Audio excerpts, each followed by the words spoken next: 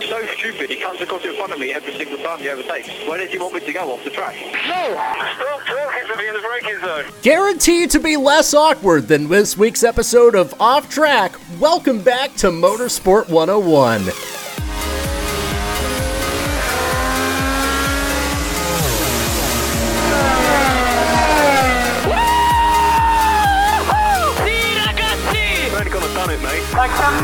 are the world champion!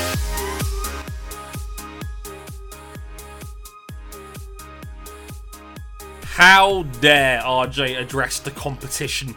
Hi everybody, I'm back! Your friendly neighbourhood host Mr. Andre Harrison, and welcome to episode 196 of Motorsport 101. It's been a couple of weeks. I've missed you all. Thank you for inviting me back into your homes. I missed quite a lot in the last week, didn't I? Yeah, a whole lot. As usual, you could tell we are joined by Mr. Ryan King. Hello, sir. Yes, I too am gonna take out one of my co-hosts in a heated racer moment. Don't worry, we'll address this later. And of course, Nashville's finest, Mr. RJ O'Connell. I only get booted off of projects and heated gamer moments, not heated racing incidents. There's a specific difference. Don't worry, I'm still burning all his New Garden merch. Well, who let you into my house? I came in through the back window like any other self-respecting arsonist. Damn it, I should have always checked the back window. Yep. It's always a way. It's always a way. So, before we get into the meat and potatoes of the show, first up, should we have, like, Uncle Dre catches up on everything over the last week? So I feel like that's almost quite appropriate here. First of all, Simon Pagenaud is fucking awesome. Hear, hear. Dear God, that was a magnificent Indianapolis 500. A magnificent finish. The story of Pagenaud versus Rossi will go down for years to come. The story of Rossi's race, like, that alone could be like a 5-part Netflix documentary, quite frankly. Because nothing says angry than driving one-handed at 230 miles an hour, pointed at the other guy for almost killing you and pile driving you into a wall. Alex Rossi, ladies and gentlemen. Like, does he not know that I'm angrier?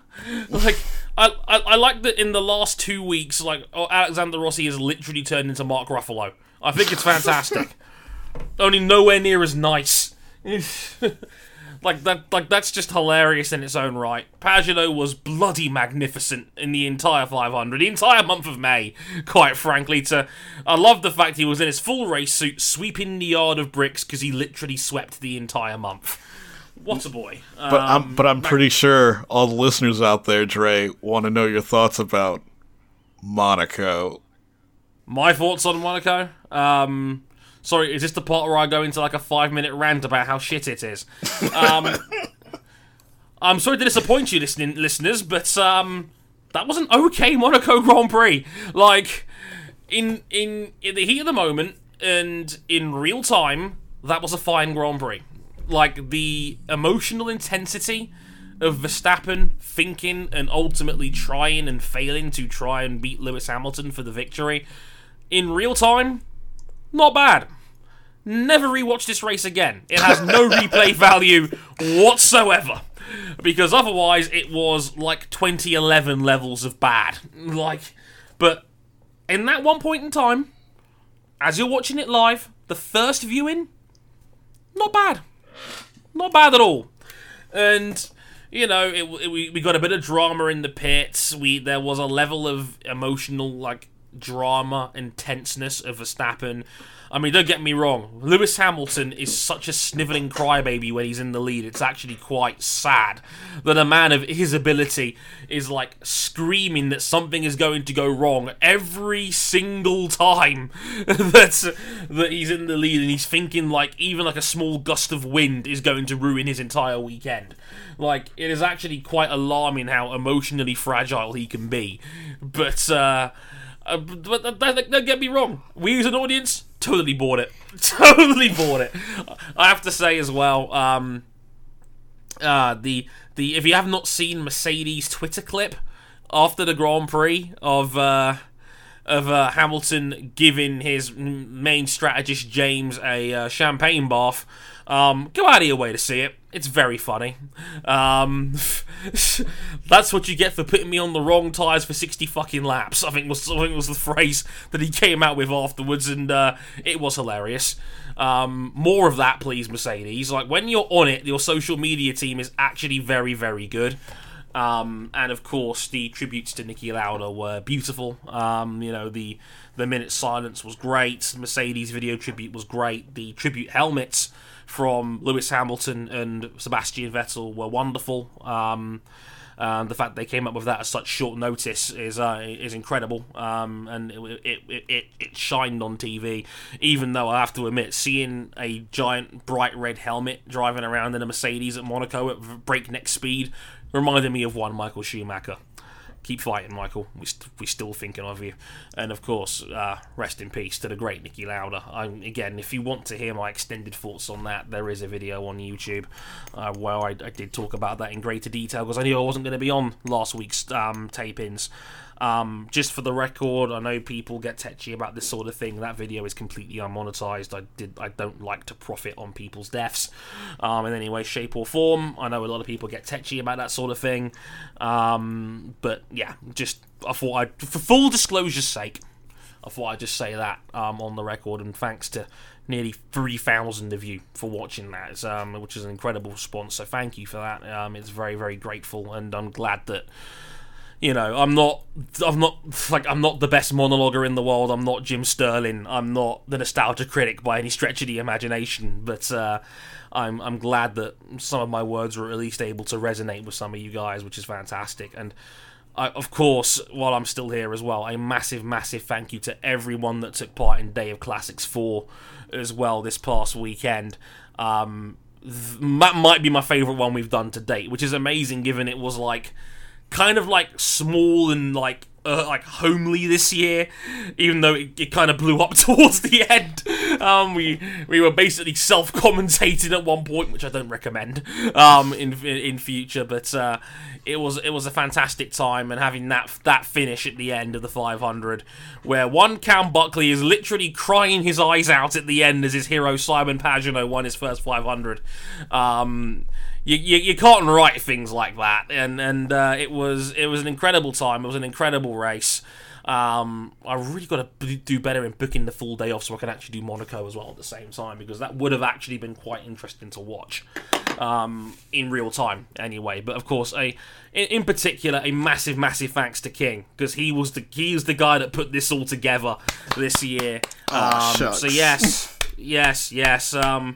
Round of applause to one Ryan King, because he was the driving force behind a lot of this year. He was the guy that worked around Google Hangouts' lack of obvious support, and it was not easy to put this together, but we somehow just about pulled it off. So a salute to the great Ryan King, as always. The man really does do the Lord's work without even realising it half the time. So thanks to that. I think I've just about caught up with everything I wanted to talk about that isn't already on this week's show.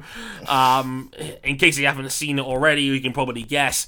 Main events, a majestic MotoGP race at Mugello, where we had an Italian winner, but probably not the one you're thinking of. Was it Valentino? No. About that. More on that later.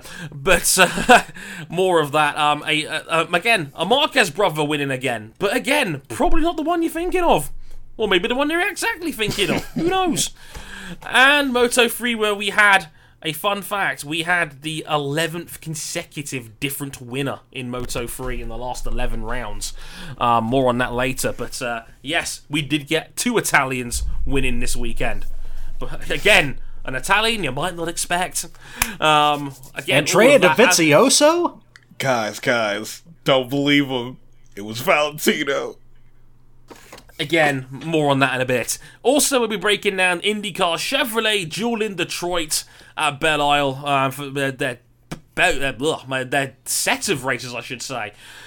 As 2 races, one a wet to dry thriller with Joseph Newgarden versus Alex Rossi in a dream American middle-aged dogfight for the ages, and a really, really weird thing happening.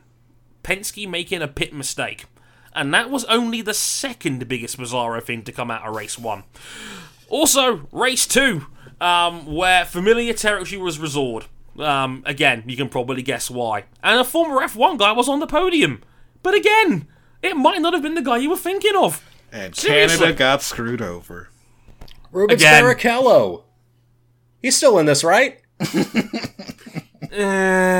Again, more later. Also, we'll be breaking down some news, a brand new Nordschleife lab record to talk about, IMSA's Detroit TV, and we're looking ahead to next week as F1 heads to Canada. IndyCar heads to Texas for the 600-kilometer race at Texas. World Superbikes is back at Jerez, and the W Series heads to Misano. Fun times indeed. Places you can find us before we move into the meat and potatoes of the show. We're on youtube.com/motorsport101, where you can see all of Day of Classics 4 in its unscripted, unedited glory. 8 hours long. Now, as much as I've praised Ryan King earlier, I'd be remiss if I didn't mention the fact that he forgot that Google Hangouts has an 8-hour time limit, and the last 5 minutes were no longer on air and cut off. Don't start for Ryan King, everybody. I didn't know. And plus, NBC's pre-race show for the Indianapolis 500 was so long that there wasn't time for an intermission this year. Oops.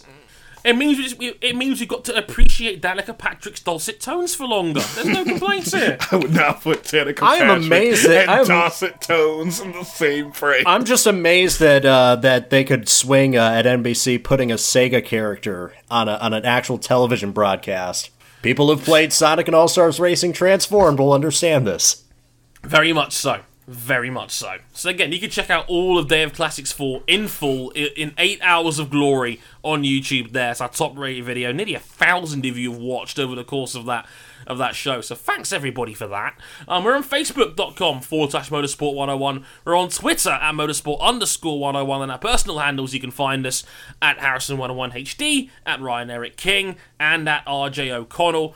Also, if you have any ideas for episode 200... which we are rapidly approaching, get in touch. You know, I am listening. Although Vic's idea of us all growing porn stashes was definitely ignored. And King doesn't want to do the one-chip challenge.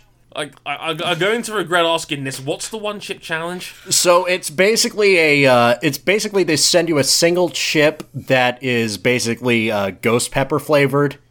Oh no! If you've seen the Inside the NBA skit where Shaquille O'Neal bets Charles Barkley $20 that he would eat it and not make a face. Oh no! I've seen that, and now I know what you're referring to. That sounds like hell. So yeah, again, if you got ideas for episode 200, get in touch. And if you really, really like us, you can back us financially on Patreon. Patreon.com/Motorsport101. $5 gets you early access to all of our shows before they go out. And if you really, really like us even more, you can back us at the $10 level. You get into the supporters club of our Discord server, where you can listen to these shows live before they go out. With us right now, we have Henry in, we have Jason, we have our man from Bike Live, Lewis Sotheby, in the chat, everybody. Hey! Good to see you, Lewis. Cam's here, Brian's here as well, and Vic. Thanks for listening, everybody. Hope you guys enjoy the show tonight. It's a MotoGP episode, so we can never go wrong with those, unfortunately. So that's a fun time for all involved. And of course, you can check out all our details on our website, motorsport101.com. Enough for me, for about 30 seconds anyway. Here's a quick musical break, and then when we come back, we'll get into our main event of the evening, the MotoGP Italian Grand Prix at Mugello.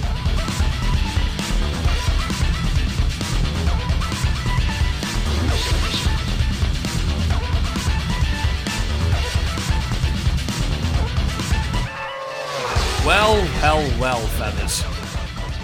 Like, King, I know you were thinking about an Italian winning on home soil, but the most likely option didn't happen. The second most likely option didn't happen.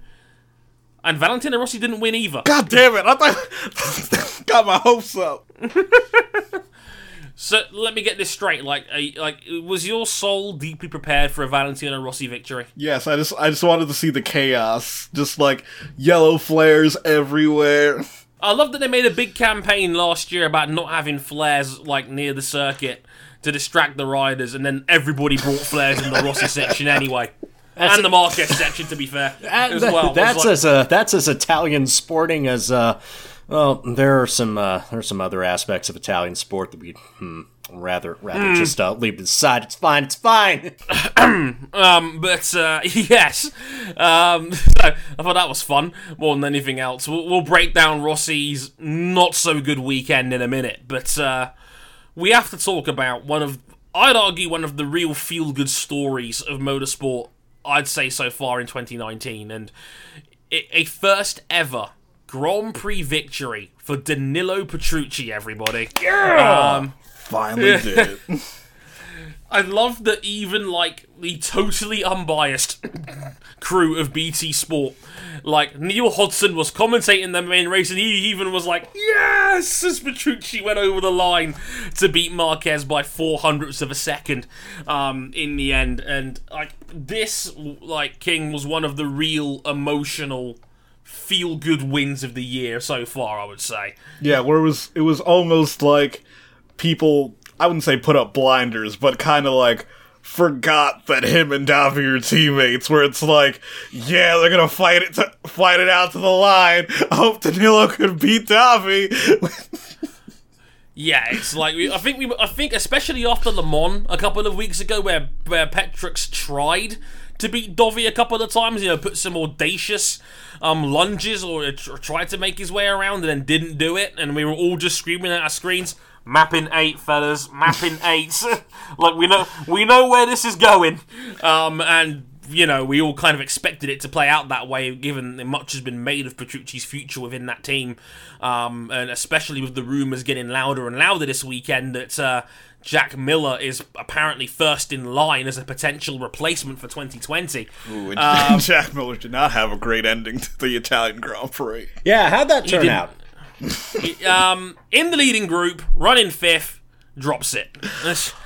I don't think Jack Miller has ever finished a race at Mugello. We watched the race live together, and you said there was a leading group of 5 bikes, and I was like, Dre, Jack Miller isn't a contender, and you're like, how could you say that? And then, a couple of corners later, he drops the bike.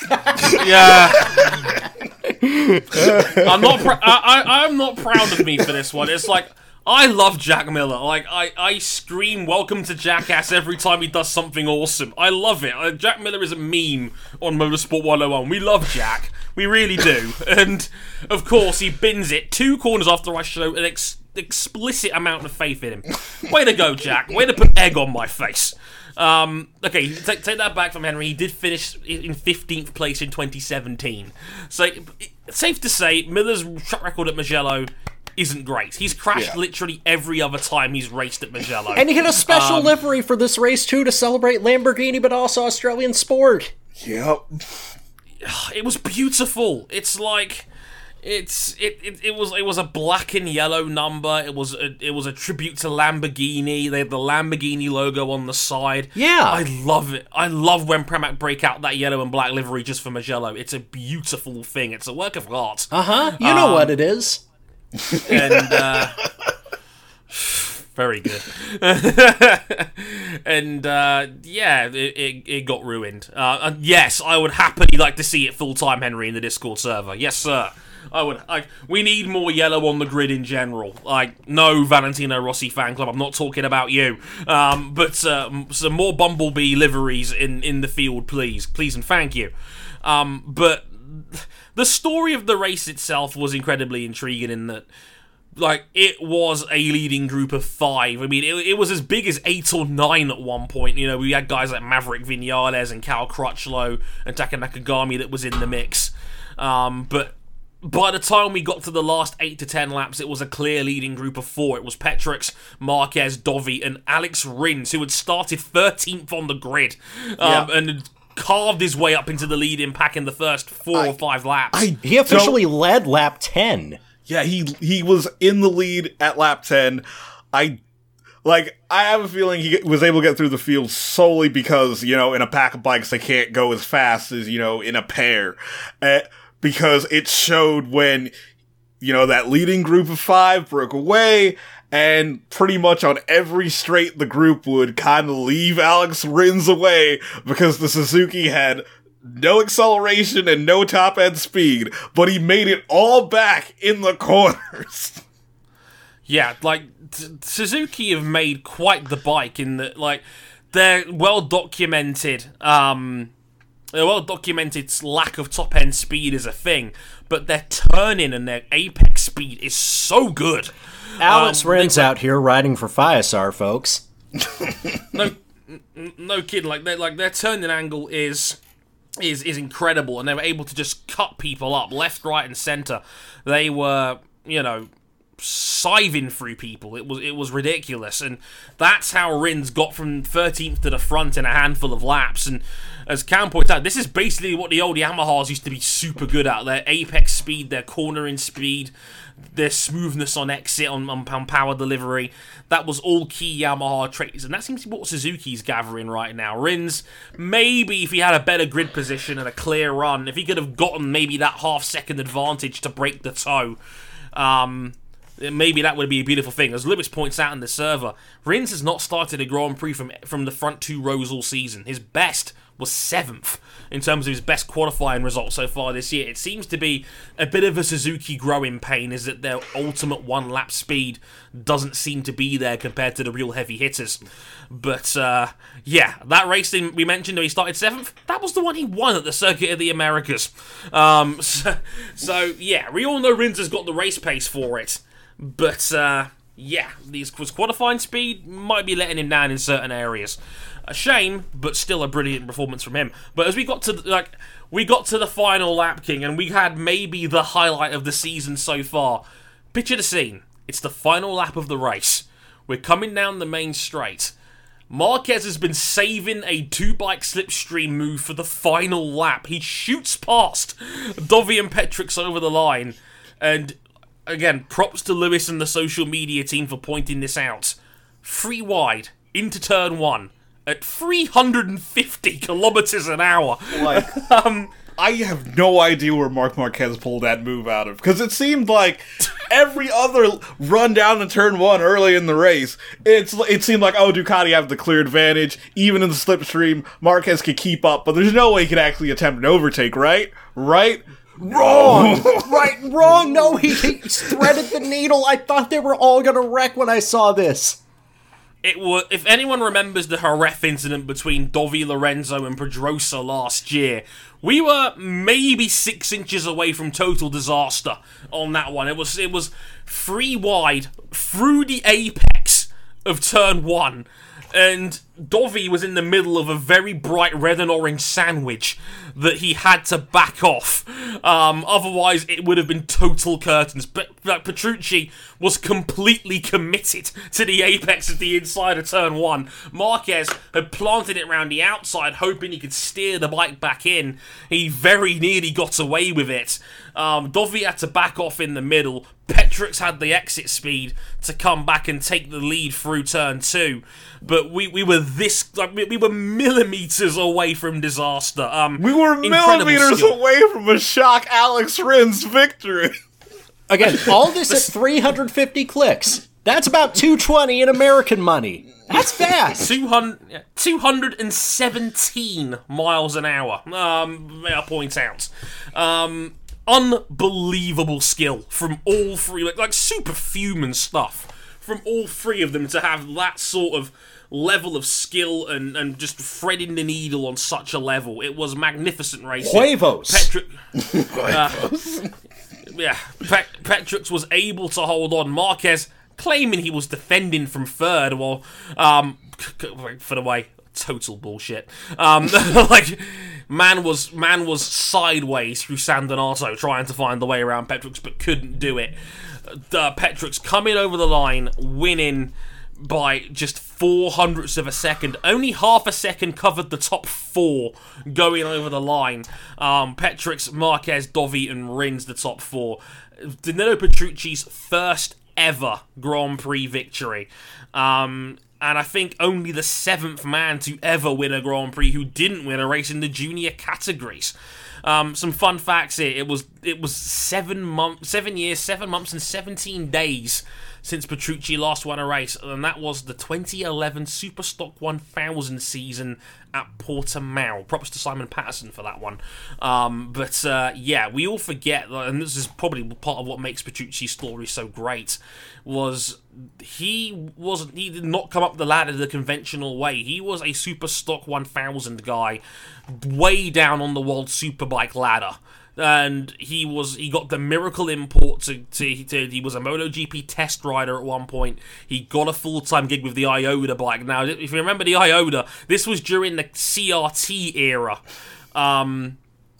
This was during like the CRT era of MotoGP when the claiming rules were in effect, where you could basically Frankenstein's monster a bike from scratch, and they were dramatically inferior. The Iota was a dog compared to everything else in MotoGP, but he stuck around. He did the very best he could. He never really kicked up a fuss, never kicked up a stink. Got an opportunity with Pramac. Did really well. Had a very hungry teammate in Scott Redding. Outperformed him. Got the opportunity to go to the factory team to replace Lorenzo as he went to Honda, and he's finally got his first Grand Prix victory. And as Henry points out, he was a near miss for a lot of wet races for quite a while. He had this reputation of being a real wet weather specialist. He, almost won at Misano a couple of years ago. Very nearly won at Silverstone back in 2014. Nearly won at Assen in the past when it rained. Petrucci has been in and around the mix now for quite a while, and he's very, very, very, very much been in the mix. I mean, as mentioned, when Jack Miller won that miracle race at Assen a couple of years ago, Petrucci was the guy who was third that day. Last year, like a couple of years ago at Assen when it rained, he only lost out to Valentino Rossi because he got held up by traffic. He's been very unlucky not to have won a race by now, and he finally did. The tears are on full display. We could all see just how much it meant to a guy that the entire paddock adores. He is a comedian. He is a ridiculously funny yet humble man. He's had to work so hard to get to this point, and I don't think there was a single man in the paddock who wasn't delighted for him. A real happy, feel-good win and a real beautiful story. And of course, not to mention Italian winner on Italian land. Who's complaining? No one in yellow on an Italian bike.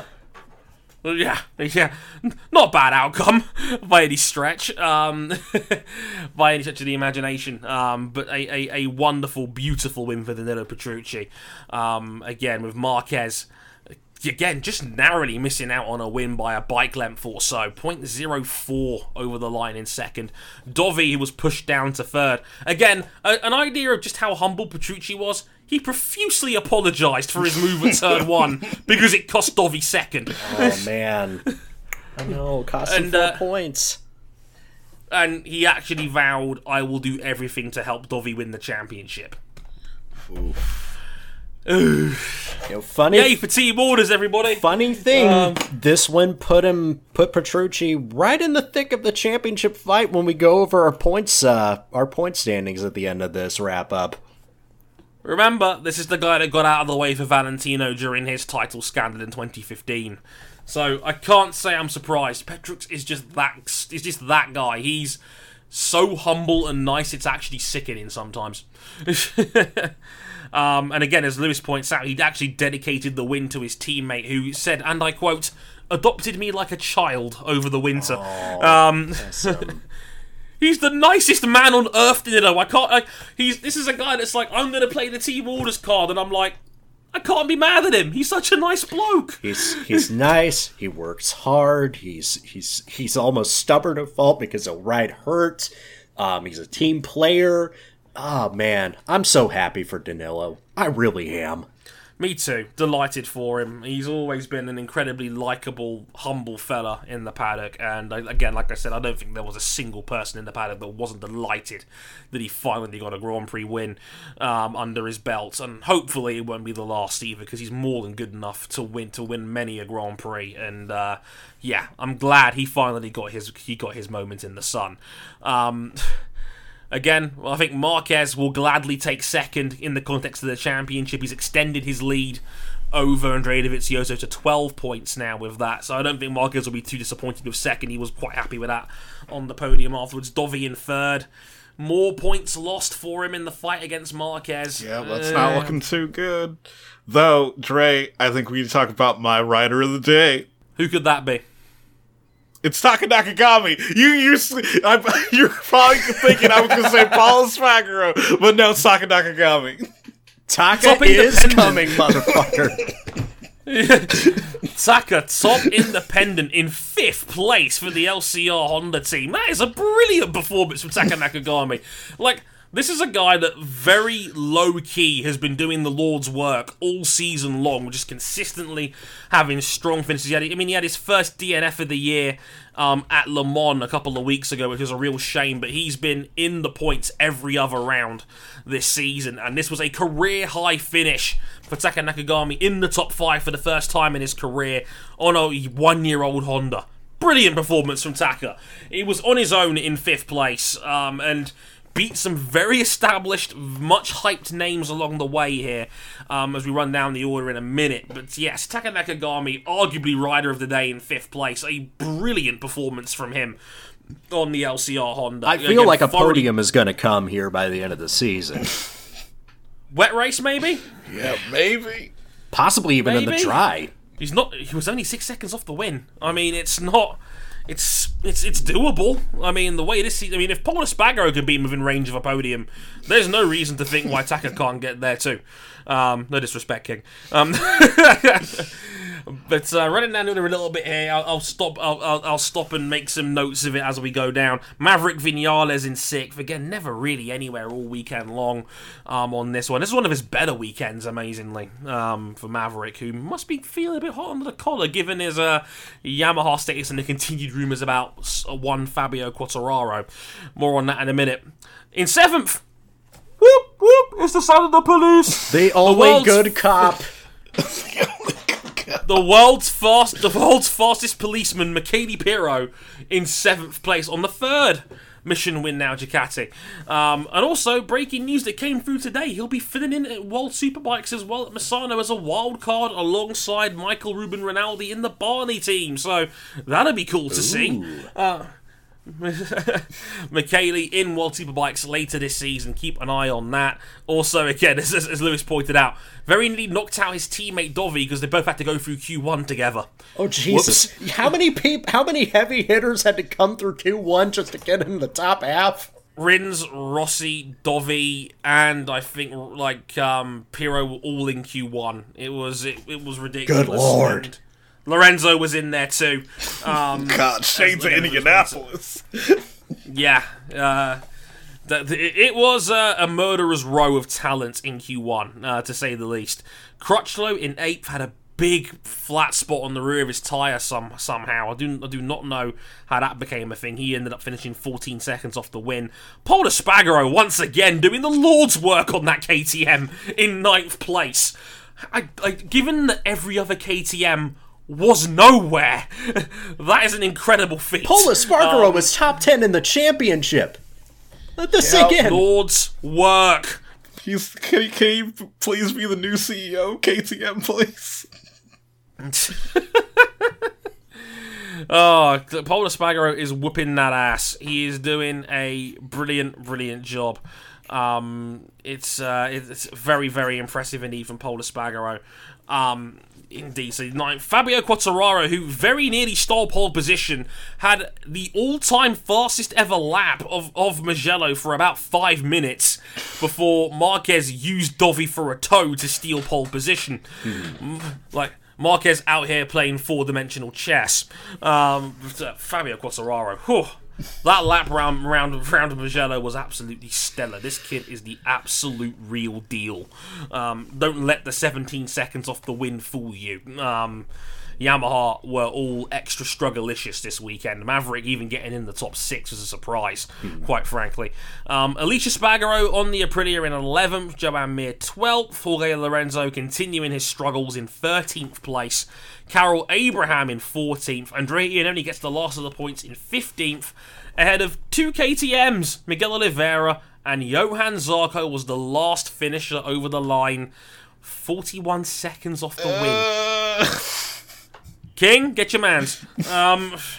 Y'all got passed by the motorcycle equivalent of 0.0 wins above replacement Carol Abraham on a dry track straight up.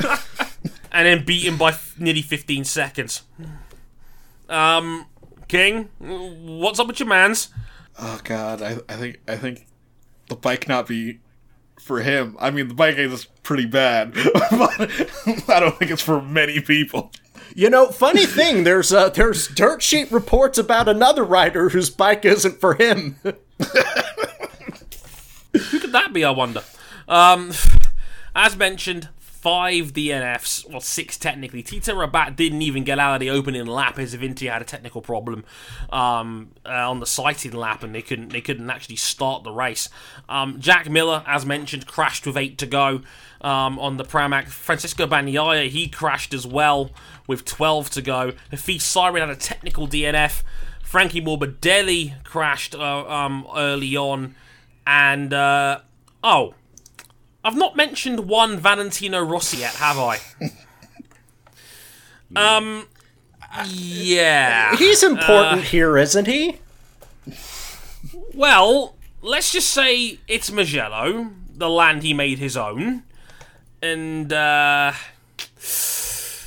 was nowhere to be found. Qualified in 18th, was caught up in an incident with Mir where he had to cut across the grass. It dropped him to the back of the field, and then crashed out on his own from 22nd and had a DNF. Oh, God. I think Rossi said himself after the race it was one of the worst weekends of his Grand Prix career. And he snapped his leg here a few years ago, if you recall. 2010.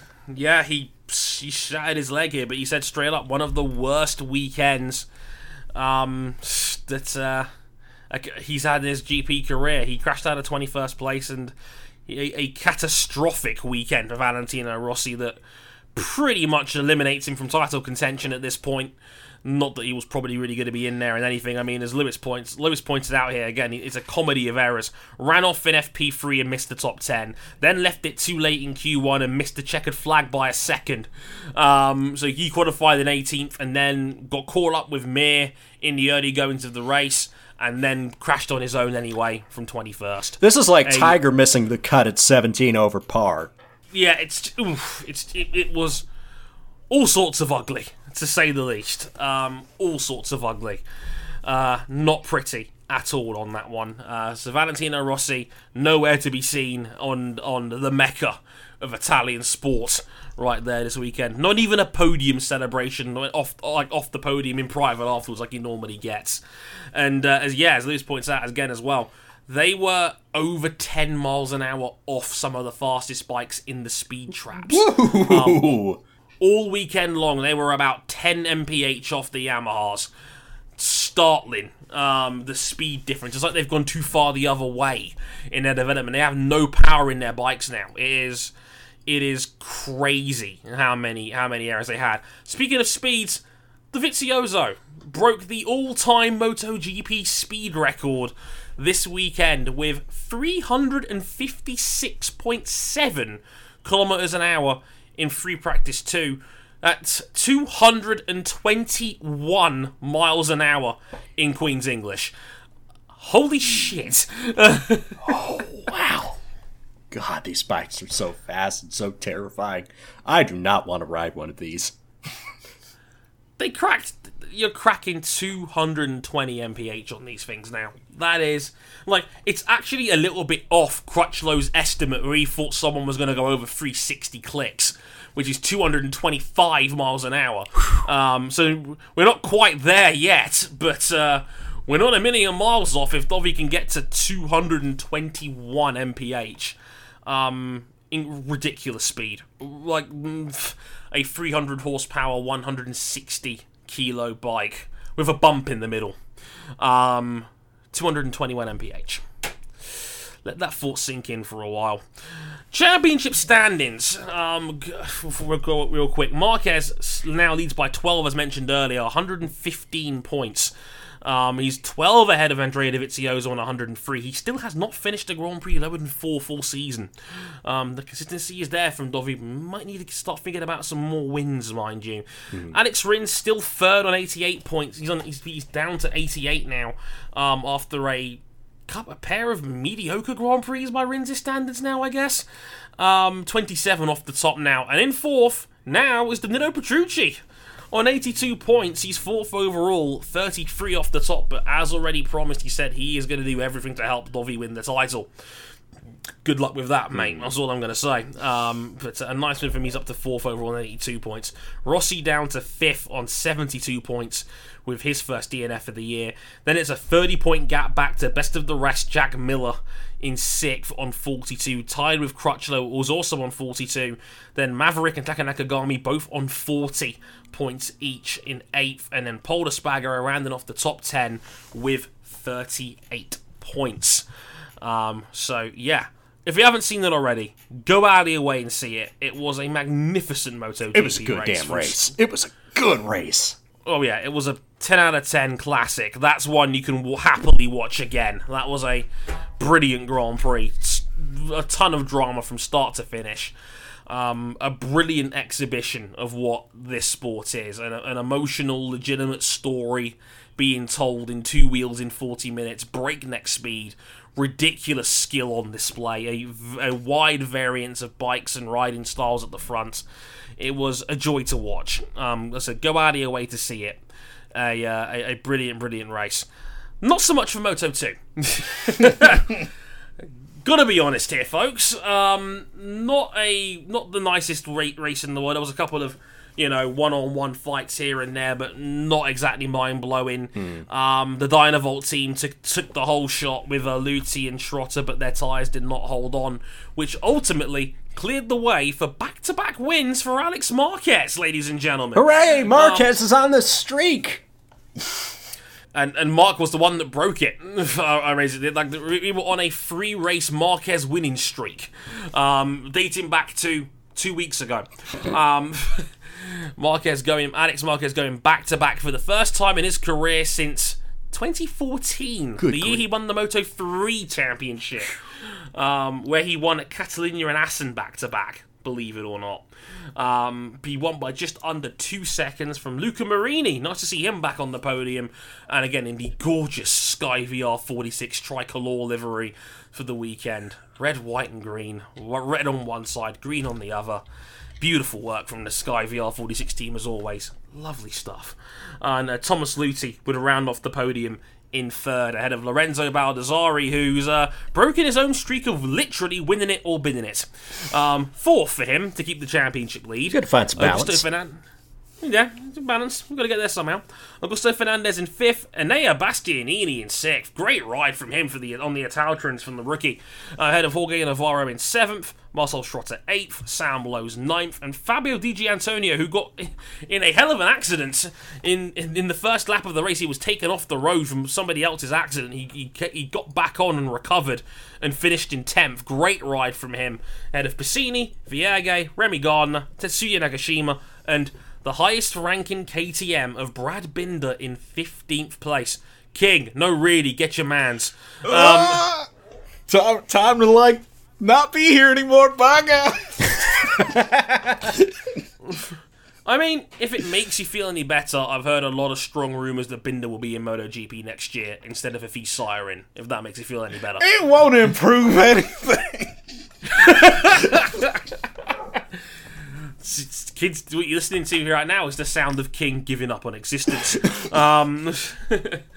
Like it's not a happy time in the KTM camp at the moment. Everybody, still a lot of work to do where that's concerned. But yeah, Binder, like I'm hearing strong rumours he's going to be in GP next year with the Tech 3 team, alongside the dentist Miguel Oliveira, his old teammate from his Moto 2 days. Nice. So I guess that's fun. I guess on that one. Championship standings in Moto 2. Baldassarri leads now by 2 points ahead of Alex Marquez, and he's now up to second. And Thomas Luthi only another 2 points back himself on 84. Jorge Navarro still in the mix on 73, 15 points off the top, ahead of Marcel Schrotter on 64. Luca Marini with 58. Augusto Fernandez with 54. And Aya Bastianini now 8th in the championship on 45. Remy Gardner on 41. And Brad Binder clinging on to the top 10 in 10th place with 39. How did he pull that off again? Goodness only knows. Also, go watch Moto 3. Moto 3 at Mugello is always a biblical event. Yeah.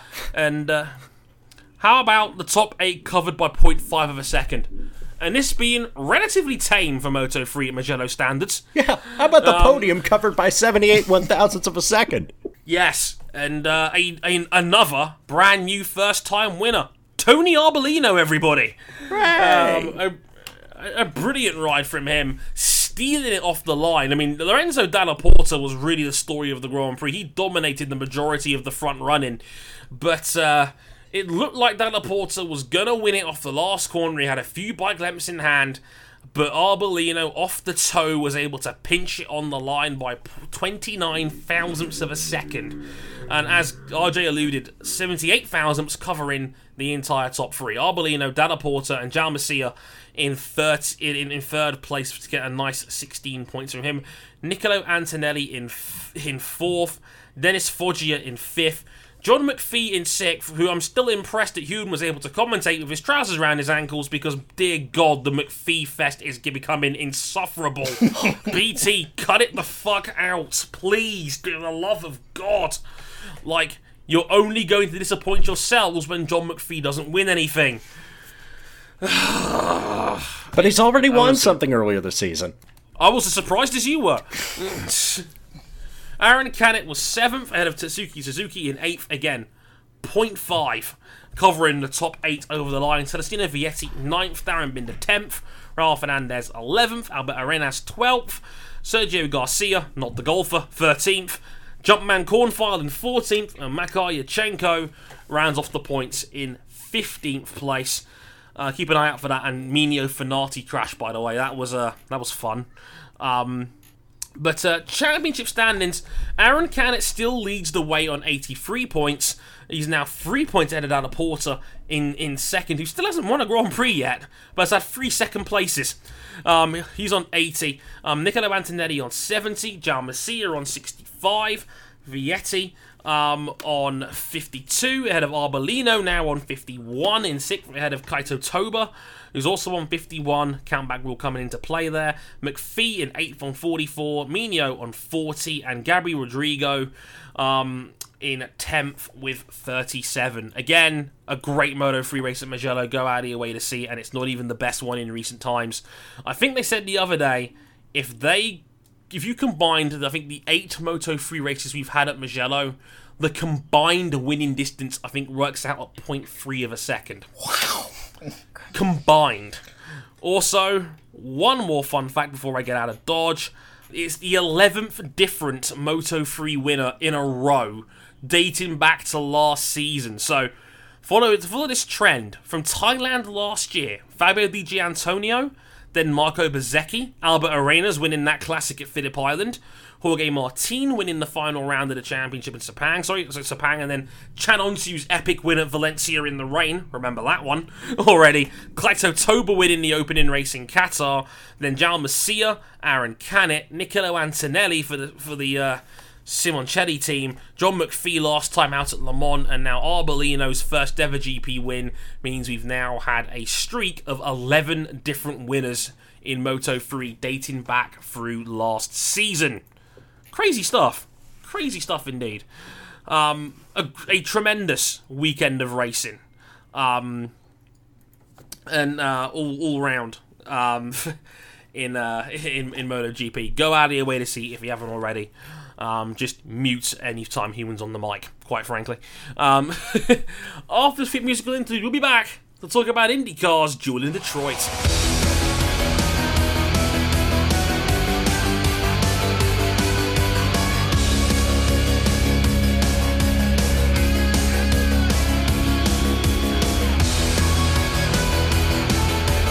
Alright, folks. Alright, let's get into IndyCar's Double duel your in money. Detroit. That's it. Double or nothing, folks.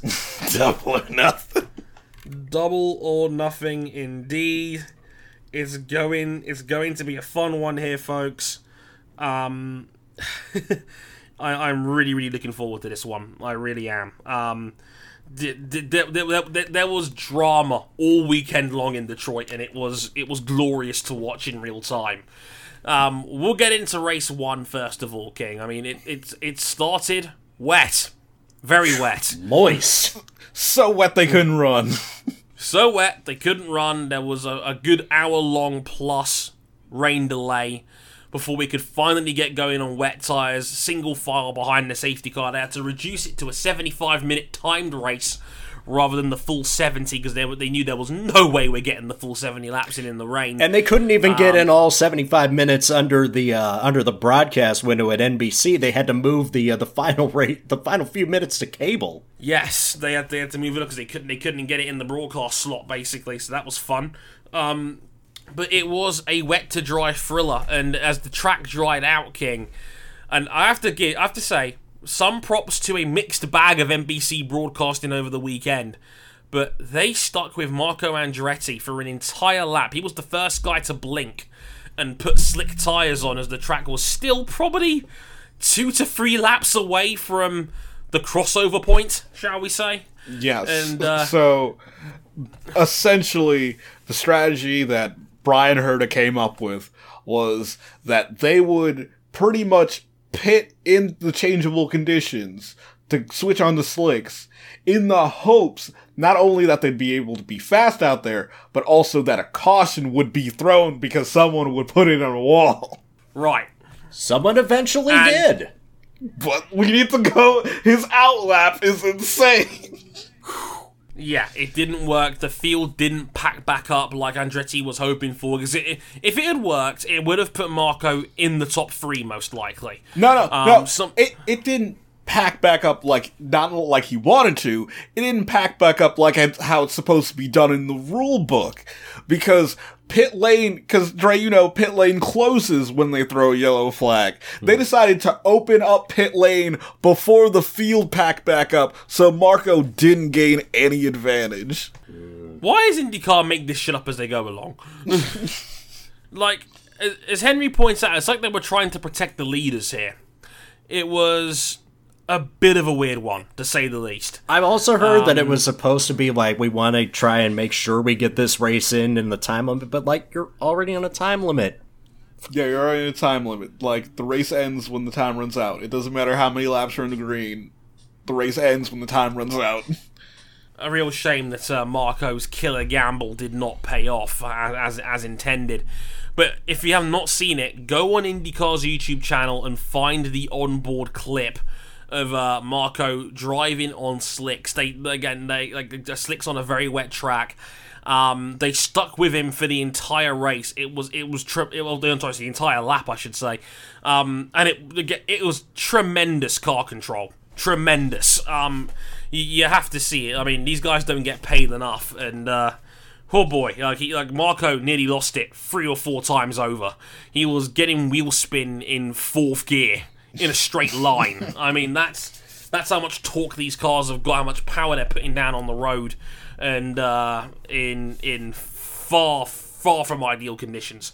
Go out of your way to see it. It was a tremendous exhibition of car control from Marco Andretti. Well worth the price of admission alone, quite frankly.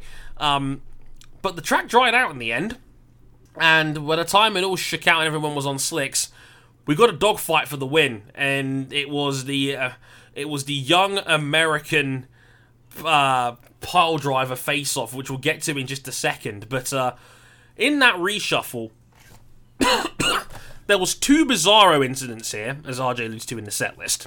Bizarro Incident 1. Yeah, Penske makes a mistake in the pit lane.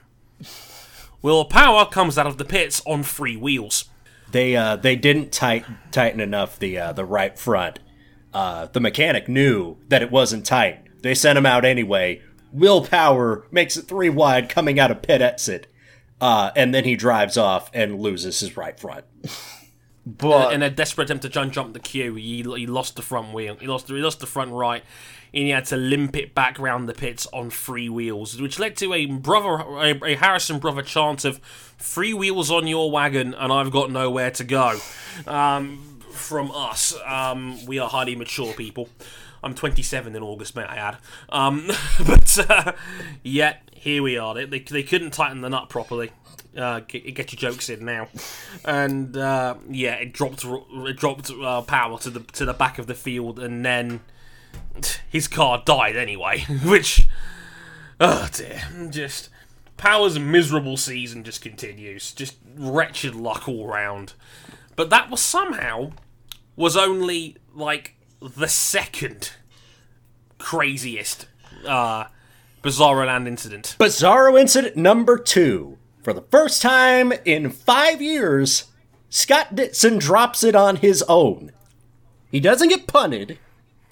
He just clips the inside of a barrier and straight lines it into the tires. quote, had too much grip, end quote. He gave us the Chanok Nissani excuse when he test drove that Minardi. The car's got too much grip, you guys. Yeah, like Dixon somehow overestimated his apex speed and hit the inside barrier. We've got a great view of it from Felix Rosenquist's onboard from his teammates. Dixon breaks the tow line, goes straight into the wall, can't save it. And as mentioned, for the first time in 4 years, Dixon has a self-oops and was out of the race. He finished stone dead last in the end as a result of that. So hey, Bizarro Land pays off, everybody. Dixon puts it in the wall, and we're like, what the hell just happened? What the hell just happened? Penske can't execute on a pit stop. Scott Dixon is out wrecking. What the hell's going to happen next? Joseph Newgarden and Alex Rossi beat him down on the field. Goodness. A big one. Oh, goodness, yeah. There was a chance that Takuma Sato might be in the midst, but once he and Felix Rosenquist began to tussle right after the restart, then Newgarden and Rossi just broke away. Yeah, they were in a different league. I think we only had about 12 to 13 laps of green flag running at the end of the race, and first and second were separated by 0.8 of a second. Takuma Sato was 11.4 off the victory. Like, Newgarden and Rossi were in a different postcode compared to everybody else. Yeah, on the first lap, Sato fancied a move up the inside of Rossi and then almost got passed by Rosenquist, and that was as close as Sato would get to second place. Good old Sato. Gotta try a risky move. No attack, no chance. No attack, no chance, everybody. Rossi and Newgarden were in a field of their own. They were dicing for the win all the way through, and it was Joseph Newgarden who came out on top. I mean, Rossi was immediately salty, saying, hey, you can't pass off the racing line because the track was still being wet, so, there was nothing I could do. It was one-line racing, but in any case, a complete exhibition by Newgarden and Rossi, and just how much faster compared to the field they were on this one. I mean, if you saw qualifying, like, Rossi was, I think, 8/10 faster than everybody else on Saturday. Yeah, goodness, he put down a massive lap in Saturday qualifying, before the weather got really bad. Yeah, like, Rossi, when he's dialed in, Rossi, there is no parallel in this series. It's like Long Beach. It's like he's just utterly invincible when he's dialed in on a track that he likes. And the only thing that stopped him this time was the rear end of Newgarden's car.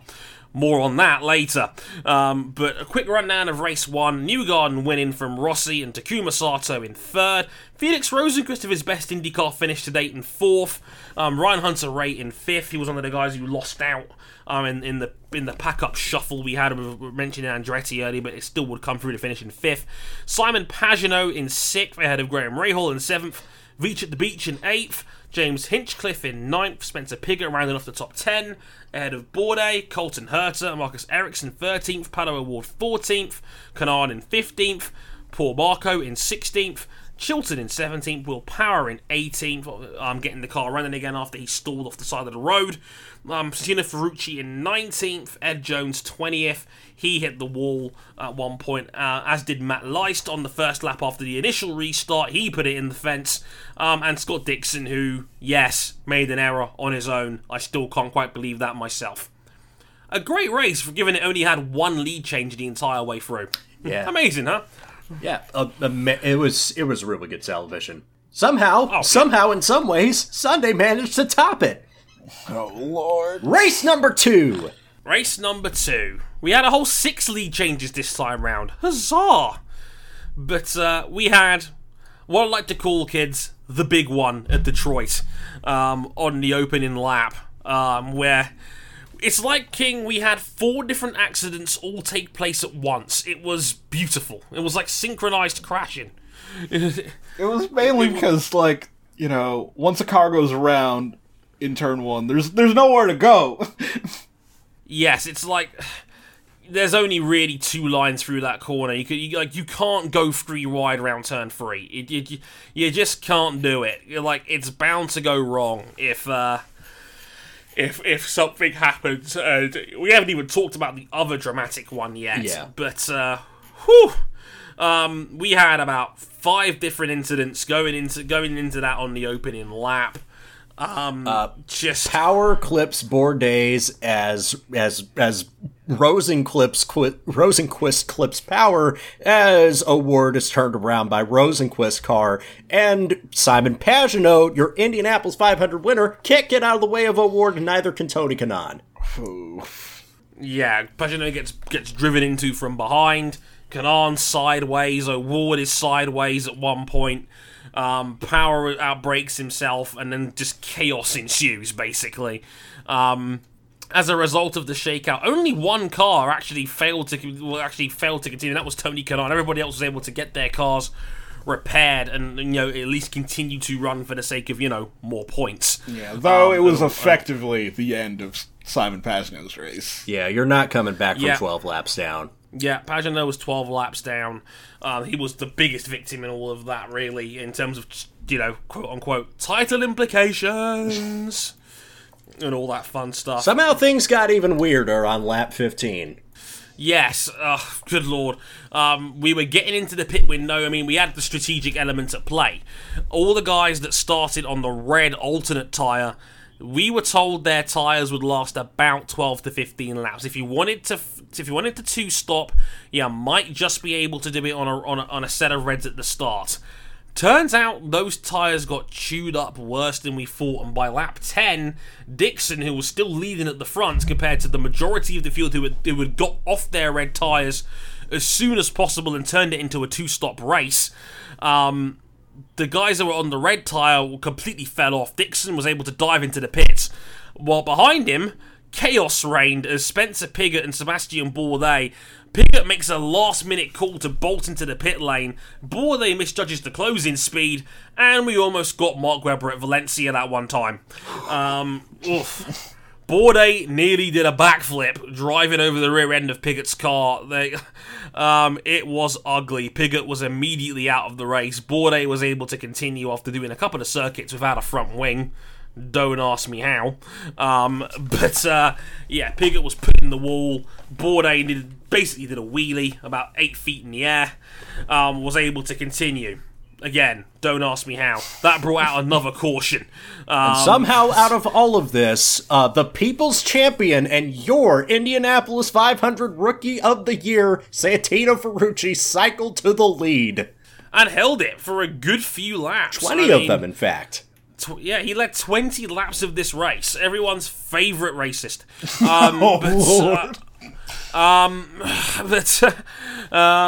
Ferrucci led the way. He held off Graham Rahal, who was also off sequence because they started on the black tyre compared to the majority of the field who didn't.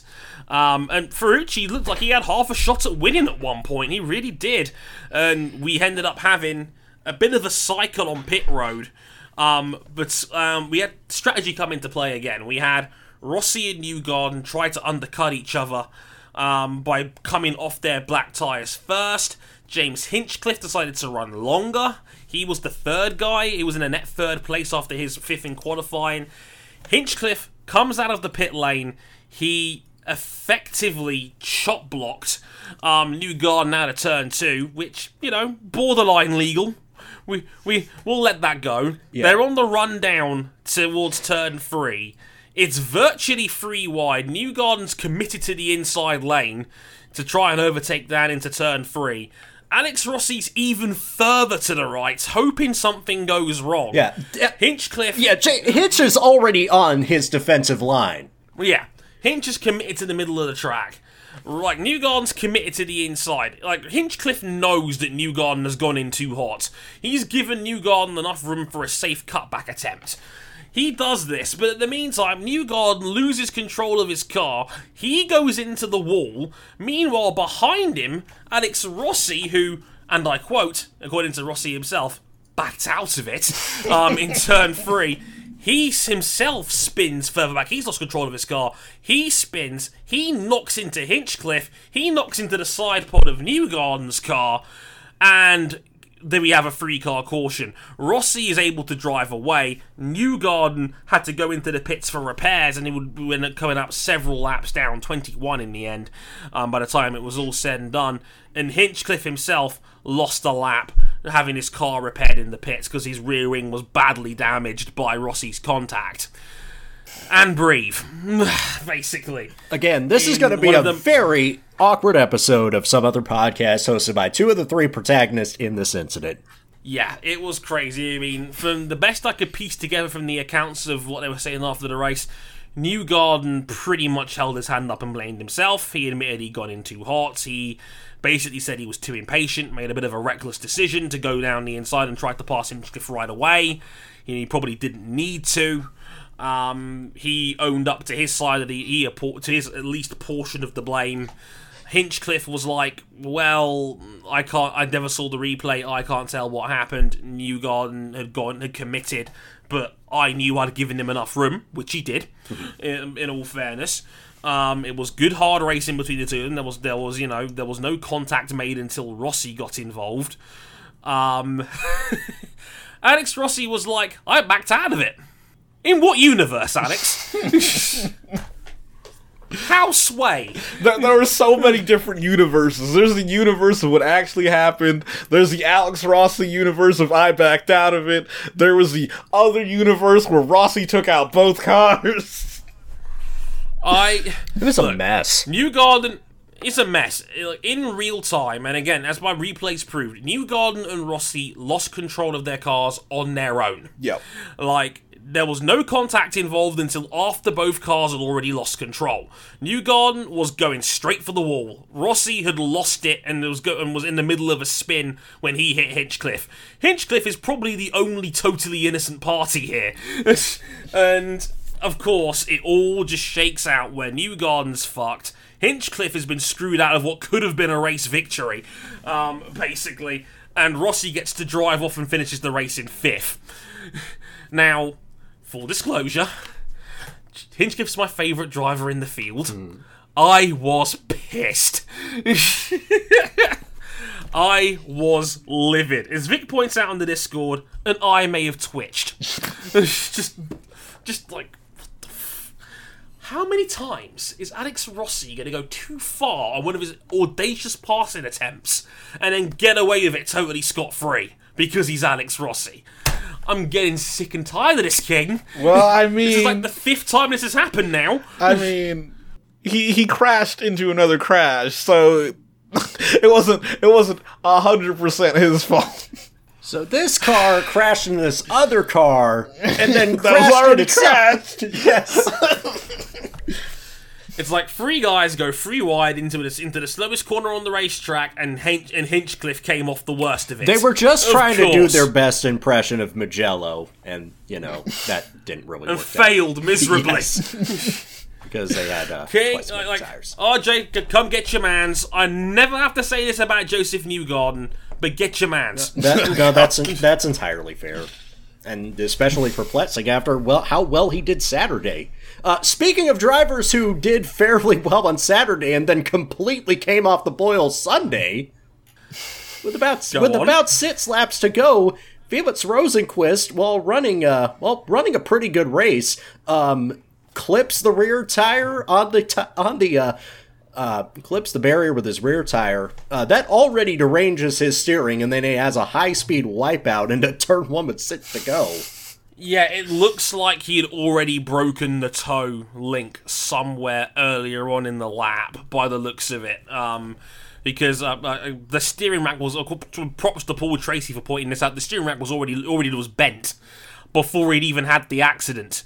They showed it on replay, the wheel was bent one way already, so it looks like he'd already made contact somewhere else earlier in the lap, and by the time he's gotten to turn 1, he's completely in the fence. That brought out a red flag, so IndyCar could guarantee a green flag finish, basically, because by the time they cleaned that car, they probably wouldn't have had time, because there was only 5 laps to go by that point, so they red flagged it, put everybody in pit road.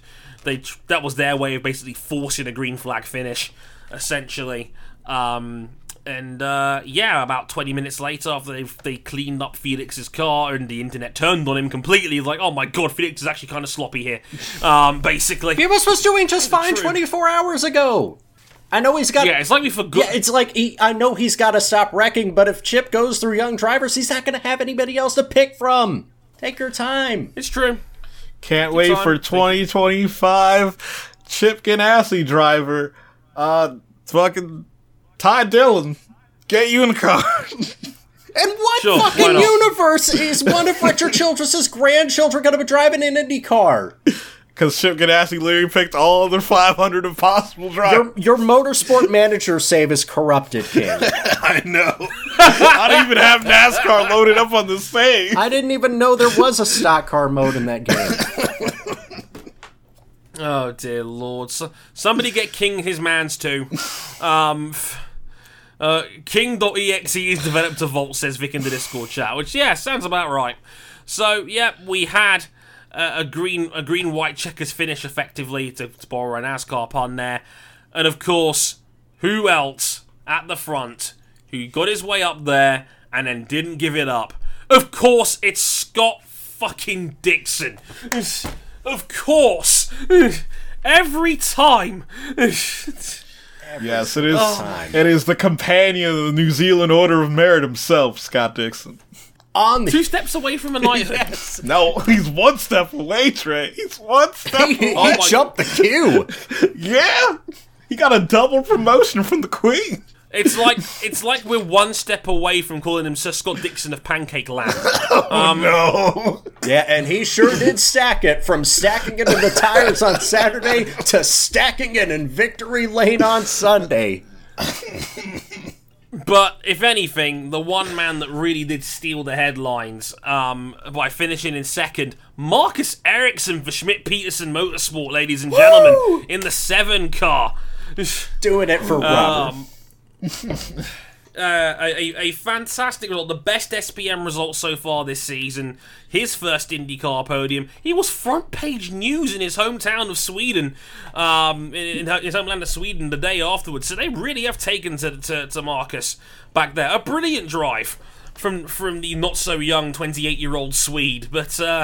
I love that they referenced after the race that it was Marcus's first podium since his GP2 days back in 2012, 7 years ago, and they said to him, like, you know, Marcus, how did it feel to be in a car that you could actually challenge for the win for the first time in a while? And he absolutely loved it. If there's one thing I've appreciated a lot about Marcus since he got to IndyCar, it's that he has genuinely fallen in love with the series. If you follow him on Instagram and you see his quotes about racing in his first 500, and he has taken to this series and he has completely embraced the culture of it. Also, I need to fact check NBC. It's actually his first podium since 2013. Oh yeah, because he did do one more season.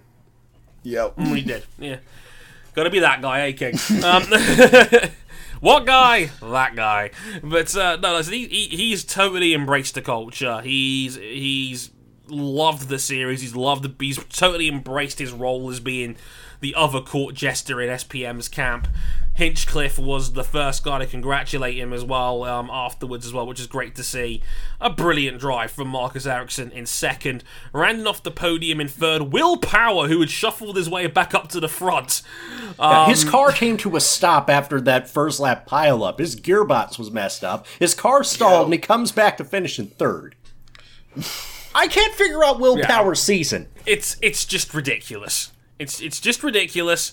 And he's still within range of the title lead. I don't understand Will Power's year. It's a very bizarre season, but here we are. Ryan Hunter-Reay, who finished in fourth with a flat tyre at the end.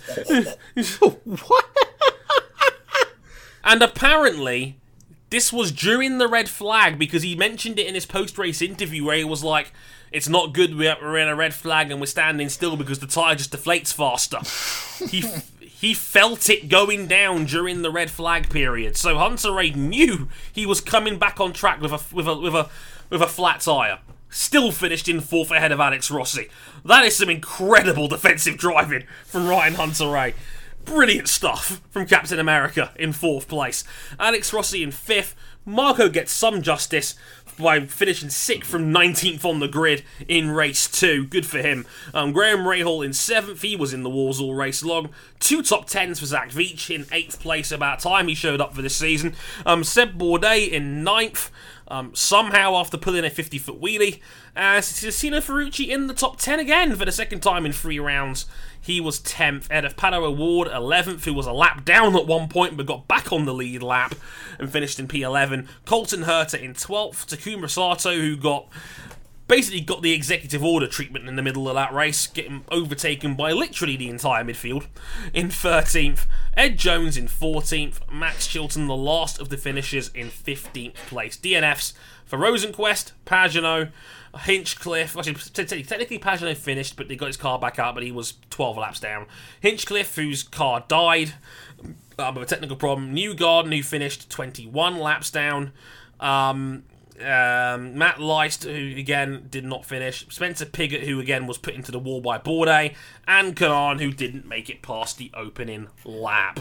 One more thing here as well. Only one Chevy in the top 10 at the race sponsored by Chevrolet. Welcome to Detroit. Way to go, Will. Way to go, Will. Thanks for listening, by the way, Lewis. Much appreciated, sir. Championship standings real quick. Joseph Newgarden, still, after all that carnage, holds the championship lead by 15 points ahead of Alex Rossi. We're gonna reclaim the one. It's gonna happen. Newgarden ahead by 15 points on 3:16. Down. Ahead of Alex Rossi in second on 3:01. Pagenaud on 2:91. After sweeping the month of May, Pagenaud crashing back down to reality. He's 25 off the top on 2:91. Dixon still lurking, still there. Only 52 points back. For Dixon, that's like 4, basically. Takuma Sato in 5th on 2:55. Power on 2:32. Hunter-Reay on 2:19. A gap back now to Hinchcliffe in 8th on 1:79. Rahal on 1:75. And Seb Bourdais rounds off the top 10 on 1:65, ahead of Rosenquist by 2 points, who's a point ahead of Spencer Piggott on 1:62, who's a point ahead of Ferrucci in 13th on 1:61. That lower midfield is close, folks, close.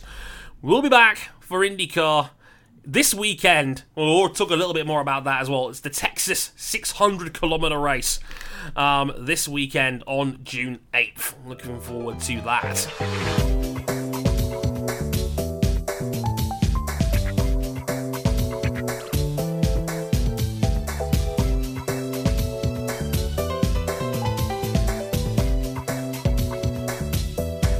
Gentlemen, shall we do the news before we get out of here? It's not a lot to get through, but Yes. we had a new world record set today, folks. Yes. A new track record set at the Nürburgring Nordschleife. Well, it's not the outright track record, it's the electric track record. Tell me more, King. So, you guys remember the Volkswagen IDR that broke the outright record at Pikes Peak? Oh, yes, we did. That was awesome. Oh, yeah. Well, the IDR is back, and it's revamped to try to take on the Nürburgring. And again, Romain Dumas is behind the wheel, and they set a new track record. So the previous track record was set back in 2017 by Peter Dunbreck in a Neo EP9. I remember supercar. that one, yeah. Yes. Me too. So it beat the previous track record by 40 and a half seconds. The new track record God. is a 6-minute, 5-second lap. They did the Nürburgring in 6 minutes and 5 seconds. Yes, all electric. That's preposterous. That's biblical. How the hell have they done that? Mainly, this obviously not being Pikes Peak. This is much longer lap, more focused on high speeds. So they pretty much set up a low drag car that effectively also had a DRS system to try to get as much straight line speed out of this car as possible. Dumas was averaging 128.6 miles per hour, according to the Road and Track article.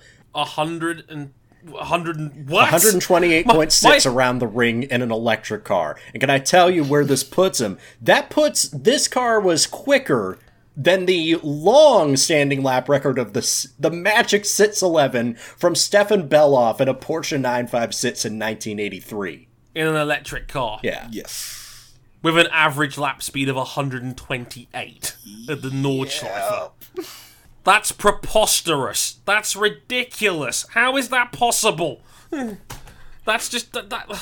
That's mind-bending stuff. Yeah, and I know before anybody asked, yes, they fell 40 seconds short of the 919 Evo's lap, but that wasn't the record they were trying to shoot for anyway.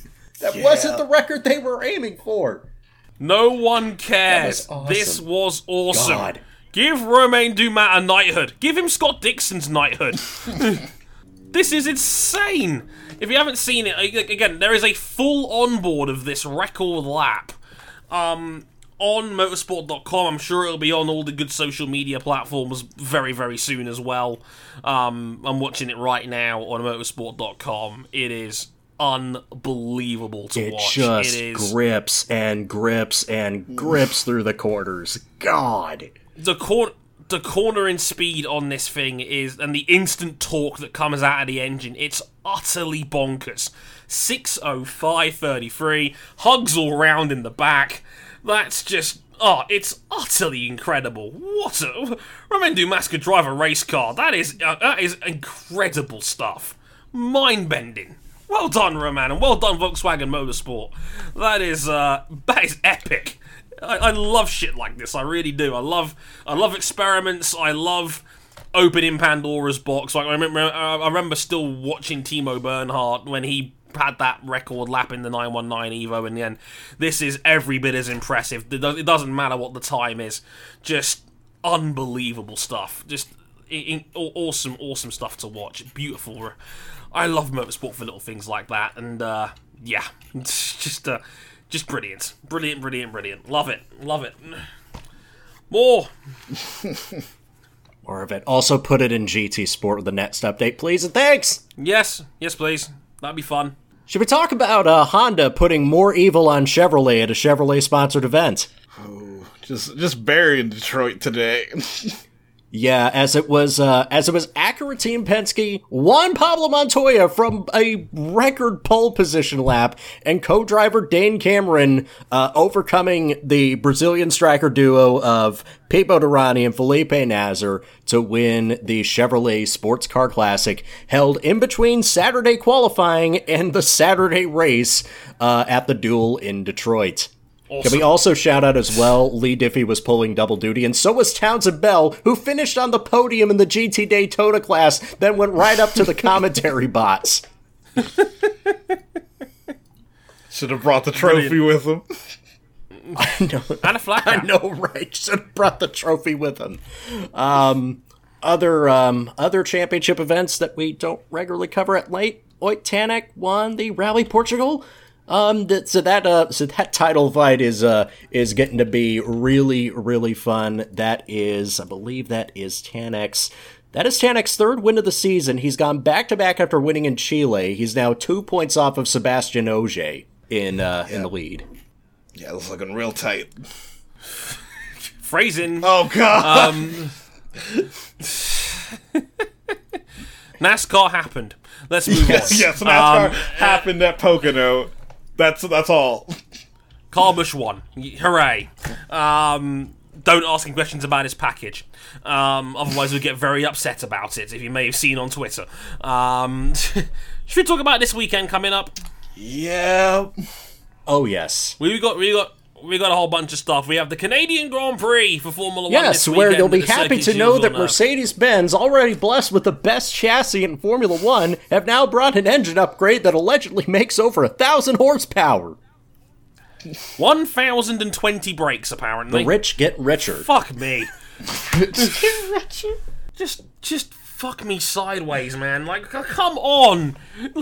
Happy Pride Month, everybody. Places you can find us one more time. We're on.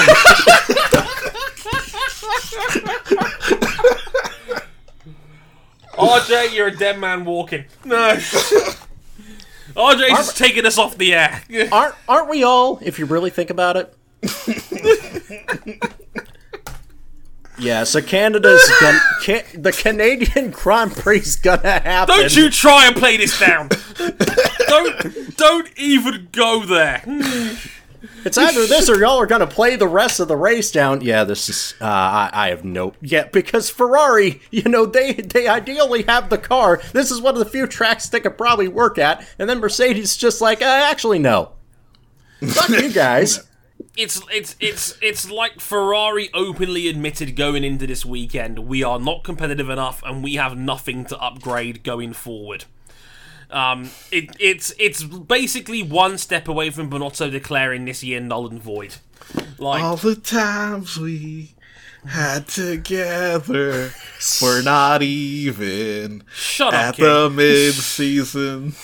This is round 6. I mean, sorry, round 7, I should say, because Monaco was round 6 technically. But Jesus. We can't even get the 6 hours of Canada and a dramatic last lap overtake. I'm sorry, Dre, but we could certainly use one. We could use one of those.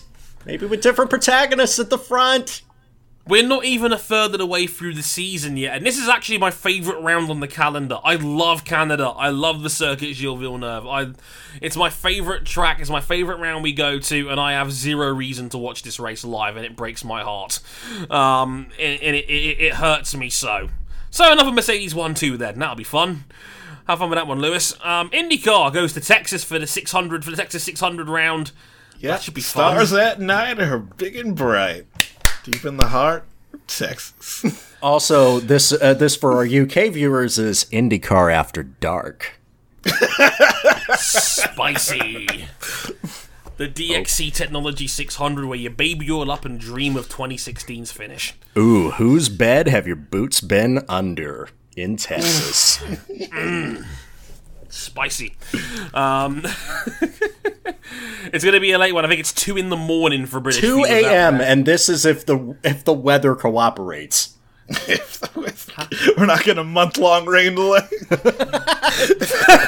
1 month. 1 month, buddy. Hinchcliffe led that race for an entire month. We stan. He led that race for almost 3 months, my friend. Yeah, he led that race for 3 months straight. That record will never be beaten. He led a Grand Prix for 3 months. From June 12th to August 27th. Beautiful. We stan. World Superbikes is back this weekend in Jerez, so that should be fun. Will Alvaro Bautista get back to winning ways? Probably. DTM are back at Misano. Unfortunately, it won't be at night, but I'm pretty sure Davi's bringing the spotlights. Yes, Andrea Dovizioso is filling in this weekend, so that should be fun. And with DTM back, the W Series is back. Go Jamie Chadwick! Which is now going to be on NBC. Thank goodness we have a place to watch it now. Yay! Yes, after the fact. Close enough. enough. For that one, folks. Close enough. Yeah, Channel 4, everybody. For that one, for those guys in the UK that watch along. Should be a fun weekend, all told. We'll be back to cover it all. The F1 Canadian Grand Prix, IndyCars, DXC Tech 600, World Superbikes in RF. Maybe. And of course, the W Series at Misano. Basically, you can find us one more time. YouTube.com/Motorsport101. Rewatch Day Classics 4, everybody. Facebook.com/Motorsport101. Twitter. At Motorsport_101. Our personal handles: Harrison101HD, at RJ O'Connell, at Ryan Eric King. You can back us financially on Patreon if you really, really like us. Patreon.com/Motorsport101. $5 gets you early access to both this show and I still miss Bike Live. Damn it! Lewis was just here earlier. It's like he never left us. It's gonna be okay. We'll be back for that. Again, $5 gets you early access to this show and some other fun stuff as well. $10 gets you into the supporters club of our Discord server, where you get to listen to these shows live as they go out. Massive thanks to Henry, to Black and Mild, to Jason, our Shuckle beloved friend, to Cam, to Vic, and to Rezi, who bumped in, I think, at something like 4 in the morning Indonesian time just to listen to us. You madman! What is wrong with you? Where apparently they sell just the KFC chicken skin as a snack. Why? That's like the worst part of KFC chicken. Whoa. Honestly, like, it might just be a British thing, but like KFC is pretty trash by comparison over here. I'm just saying. Okay, oh no, in America that Discord, especially holds up. It might be the best.